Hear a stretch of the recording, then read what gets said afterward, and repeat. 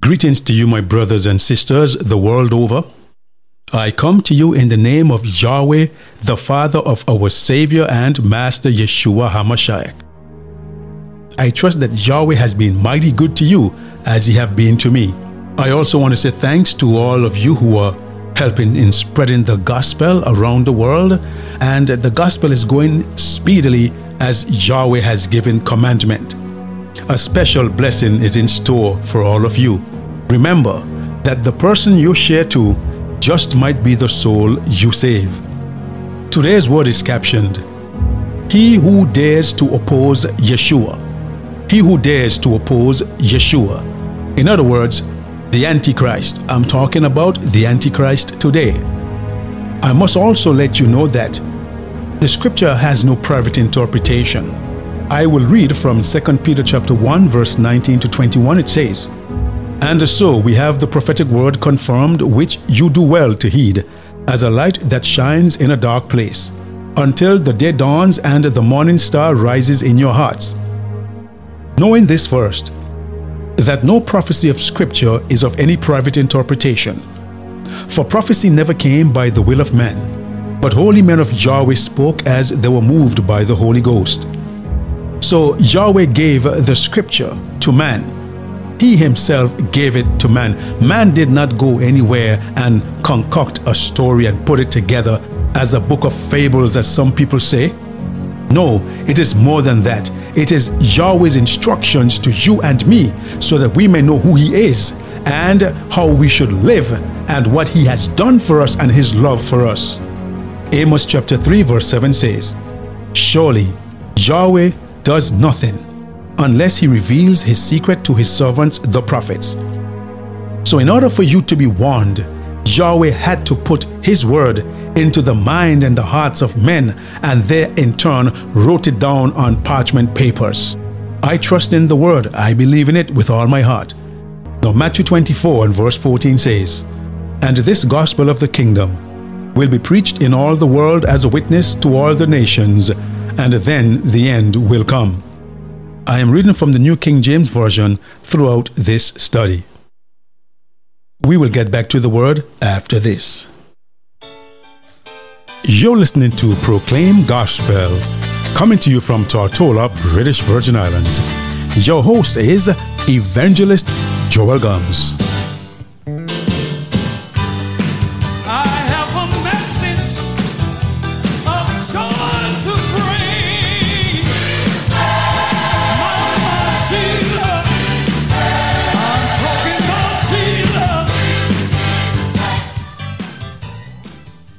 Welcome back to Proclaim Gospel. The topic again is He who dares to oppose Yeshua. And it's about the Antichrist, and we're going to discuss who Antichrist is. Is it an evil alliance or a sinister individual? Some say that Antichrist appeared in the past. Some say he's still future. Some say he appeared in the days of ancient Rome. But the Bible indicates that he is alive today. Bible prophecies teach that this Antichrist power will play a crucial role in the final events of Earth's history. Do you want to know who he is? Are you sure you want to know who he is? Well, you need to be, for you cannot understand last day events until you understand this evil power. Be prepared as we go into this exciting study on Proclaim Gospel. Let us pray. Heavenly Father, as we look at your word today, I pray that you will touch the hearts of men and women, boys and girls, and give them a clear understanding as to who Antichrist is and what their part is to play in this great battle between Yahweh and Satan, the great controversy. Give them understanding, I pray. And I pray that their hearts will forever be changed, so that when you shall come, they will be saved in your kingdom, I pray. In your Son's name with thanksgiving, amen. All right, brothers and sisters, I also must let you know that we're going to be studying Daniel chapter 7 in its entirety. And you will recognize that Daniel chapter 7 clearly and unmistakably identifies who the Antichrist is. But it is only an introduction of great things to come, because there are a lot more things that we're going to study about who Antichrist is and how far-reaching is the effect of the Antichrist. I will also tell you that a lot of things that you will hear today. Your pastor will not tell you, because if he tells you, he will have to close down his church. You see, the book of Daniel and Revelation shows exactly who Yahweh is. His law is unchangeable. Many people who are preaching false doctrines cannot properly preach Daniel and Revelation. You may be offended by some of the things that I say, but you will clearly recognize that it's coming from the scripture, and you can also reference it to history, world history. But I will present to you the unadulterated word of Yahweh unapologetically, but I will do so with respect and humility and love. So Daniel chapter 7 verse 1 says, I'm going to read down from verse 1. In the first year of Belshazzar, king of Babylon, Daniel had a dream and visions of his head while on his bed. Then he wrote down the dream, telling the main facts.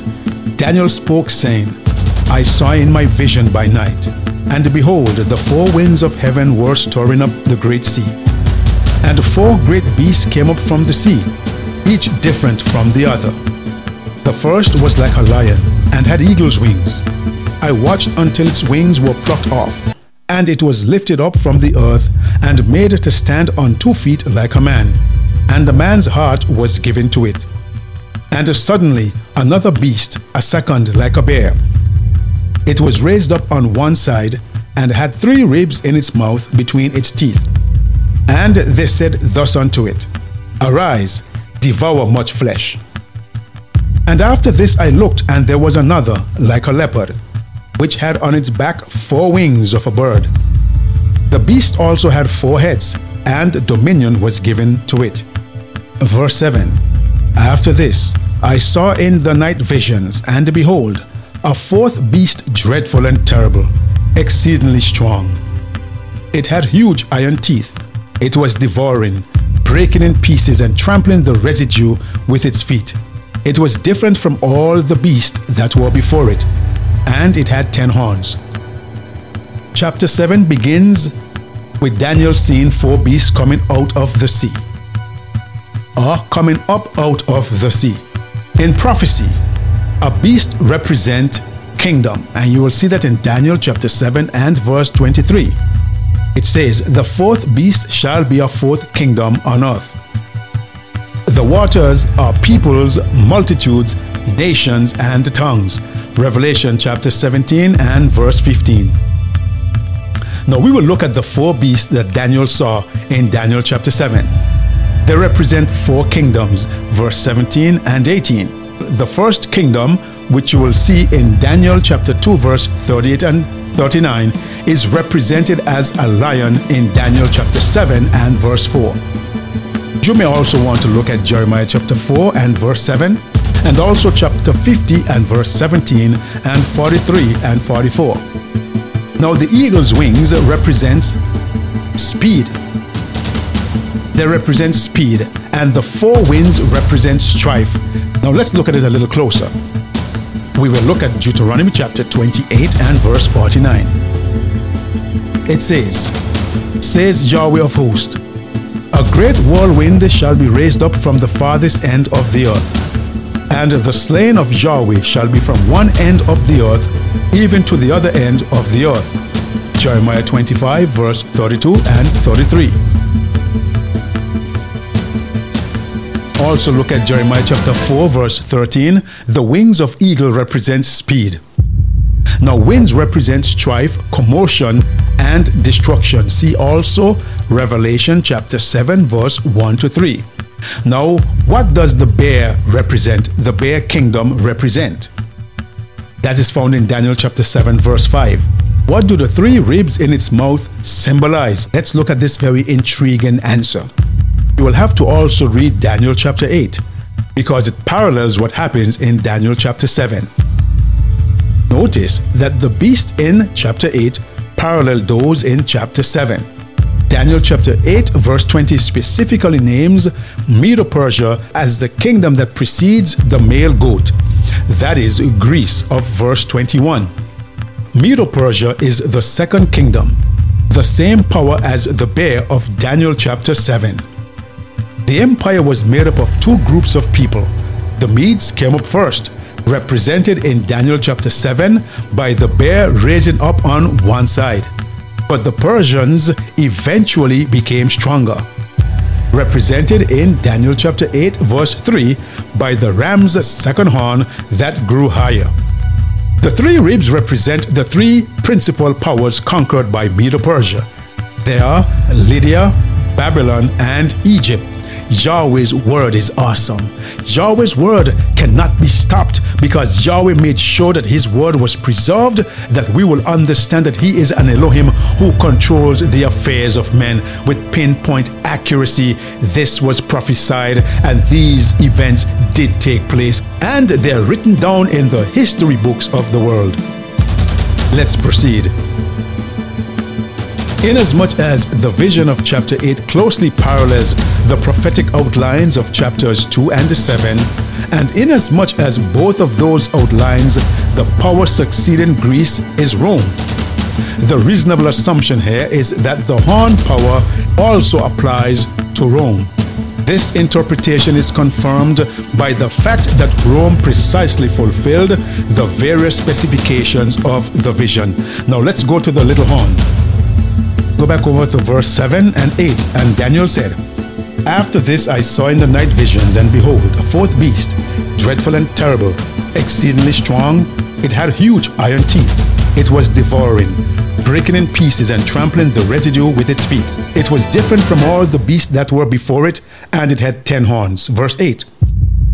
I was considering the horns, and there was another horn, a little one, coming up from among them, before whom 3 of the first horns were plucked up by the roots.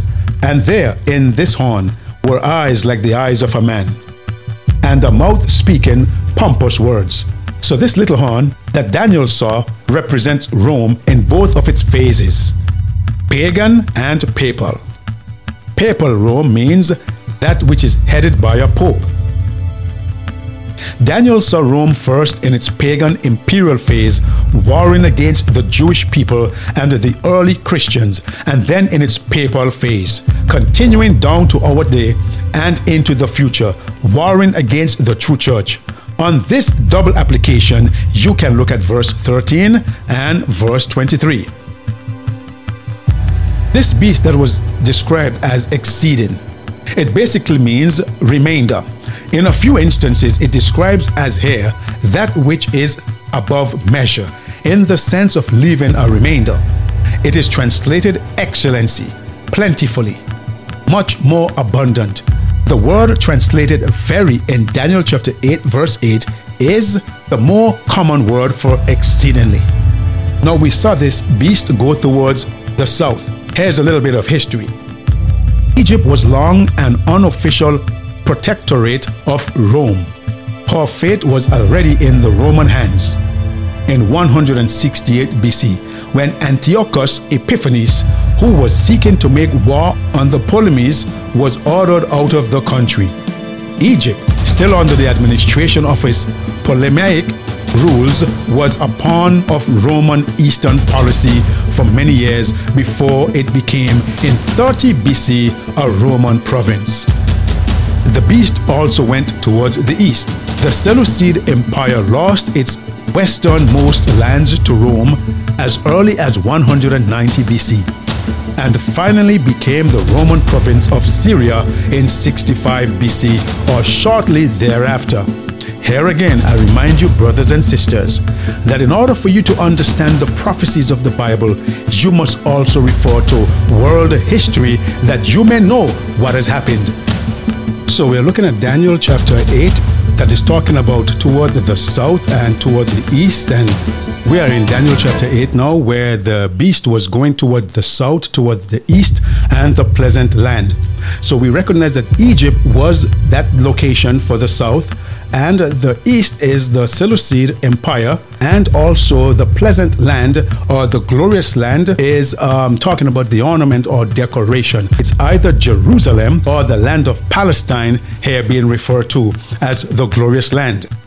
Greece now is the third kingdom. Daniel chapter 8 verse 21 is represented by a leopard with 4 wings and 4 heads. Now look at Daniel chapter 7 verse 6 also. Remember, I said that chapter 8 will be a parallel of what happened in chapter 7. So 8 verse 21 and 7 verse 6. So let's look at chapter 8 verse 21. Is talking about, and the male goat is the kingdom of Greece. The large horn that is between its eyes is the first king. Let's look at Daniel chapter 7 and verse 6. After this I looked, and there was another, like a leopard, which had on its back 4 wings of a bird. The beast also had 4 heads, and the dominion was given to it. So the third kingdom we recognize is Greece, represented by a leopard with 4 wings and 4 heads. Now, what do the wings represent? Did you remember? And what do the 4 heads represent? The 4 wings, and it's noteworthy here that instead of 2 as the lion had, this had 4, which represent incredible speed with which Alexander the Great conquered the region. Look at Jeremiah chapter 4 verse 11 to 13. The 4 heads represent the 4 kingdoms into which the empire of Alexander the Great was divided when he died. The 4 generals who headed these areas were Cassander, Lysimachus, Ptolemy, and Seleucus. This is all historical and can be easily found in any decent world history text. Even the movie about Alexander had this part in it with the 4 generals. Now we have reached to Rome, which has come down to our present day. Now the Roman Empire, the 4th kingdom, is represented by a powerful monster with iron teeth and 10 horns. Daniel chapter 7 verse 7. What do these horns represent? You see, Yahweh is so wise and so awesome. He used animals as symbols of powers, earthly powers, so that the people who are being referred to will not even know it is they who is being referred to, but Yahweh's people would know that because he brought the interpretation to his people. The 10 horns represents the 10 kings or kingdoms into which pagan Rome was eventually split. Daniel chapter 7 verse 24. I would read that for you. Daniel 7 verse 24. It says, "The 10 horns are 10 kings who shall arise from this kingdom, and another shall rise after them. He shall be different from the first ones, and shall subdue 3 kings." Now let us look at it a little closer. The 10 kingdoms, yes, are the 10 kings, which pagan Rome was eventually split. These 10 kingdoms are the same as the 10 toes of the image described in Daniel chapter 2, verse 41 to 44. Remember the dream King Nebuchadnezzar had when he made the entire image of gold, and only the head was supposed to be gold in the dream? Because he wanted an everlasting kingdom. He wanted his kingdom to always be in power. But that's not how Yahweh operates. Yahweh always directs the affairs of men, even down to who is president of America, or who is prince in this country, or queen in that country, or who is the premier in your country. Yahweh always directs the affairs of men, for he sets up and he takes down. Roving barbarian tribes swept in upon the Roman Empire and carved out land niches for their people. 7 of those 10 tribes developed into the countries of modern Western Europe, while 3 were uprooted and destroyed. 7 of those 10 tribes were developed into the countries of modern Western Europe, while 3 were uprooted and destroyed. I will briefly call the names of those 10 kingdoms and the 3 that were uprooted. The 10 kingdoms are the Visigoths, which is Spain, Anglo-Saxons, which is England, the Franks, which is France, Alemanni, Germany, Burgundians, Switzerland, the Lombards are the Italians, Suevi, which is Portugal, Heruli, they were rooted up, Ostrogoths were rooted up, the Vandals were rooted up. We will delve deeper into the prophecy of what happens next. We have laid the foundation of the different eras, the different countries, the succeeding empires of world history down to Rome today. And it will be a very intriguing study. So stay tuned for part 2. Let us pray. Heavenly Father, I thank you for your word today. Your word has been made plain, Yahweh of hosts, that your word can be trusted. knowing this first, that no prophecy of Scripture is of any private interpretation. For prophecy came never by the will of man, but holy men of Yahweh spoke as they were moved by the Holy Spirit. And Father in heaven, you have said in your word that this gospel of the kingdom will be preached in all the world as a witness to all the nations. Then the end shall come. And Yahweh, you made it clear that surely you do nothing unless you reveal your secret to your servants, the prophets. And Father, you have done that. And I am presenting the word that you have given to your servants, the prophets, that men may know and women may know that you are coming soon, and where we are in the great prophecies of Scripture. So I thank you once again for your word. May you continue to guide and direct us. Until next time, when we continue with this exciting study, keep us in the hollow of your hands, I pray. In your Son's name, amen.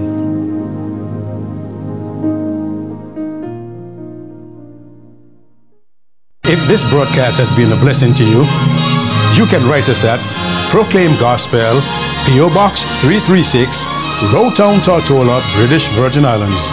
Or you may email us at proclaimgospelvi@gmail.com. Our telephone number is 1-284-547-4601. If you desire Bible studies or prayer, please contact us. Yahweh bless you.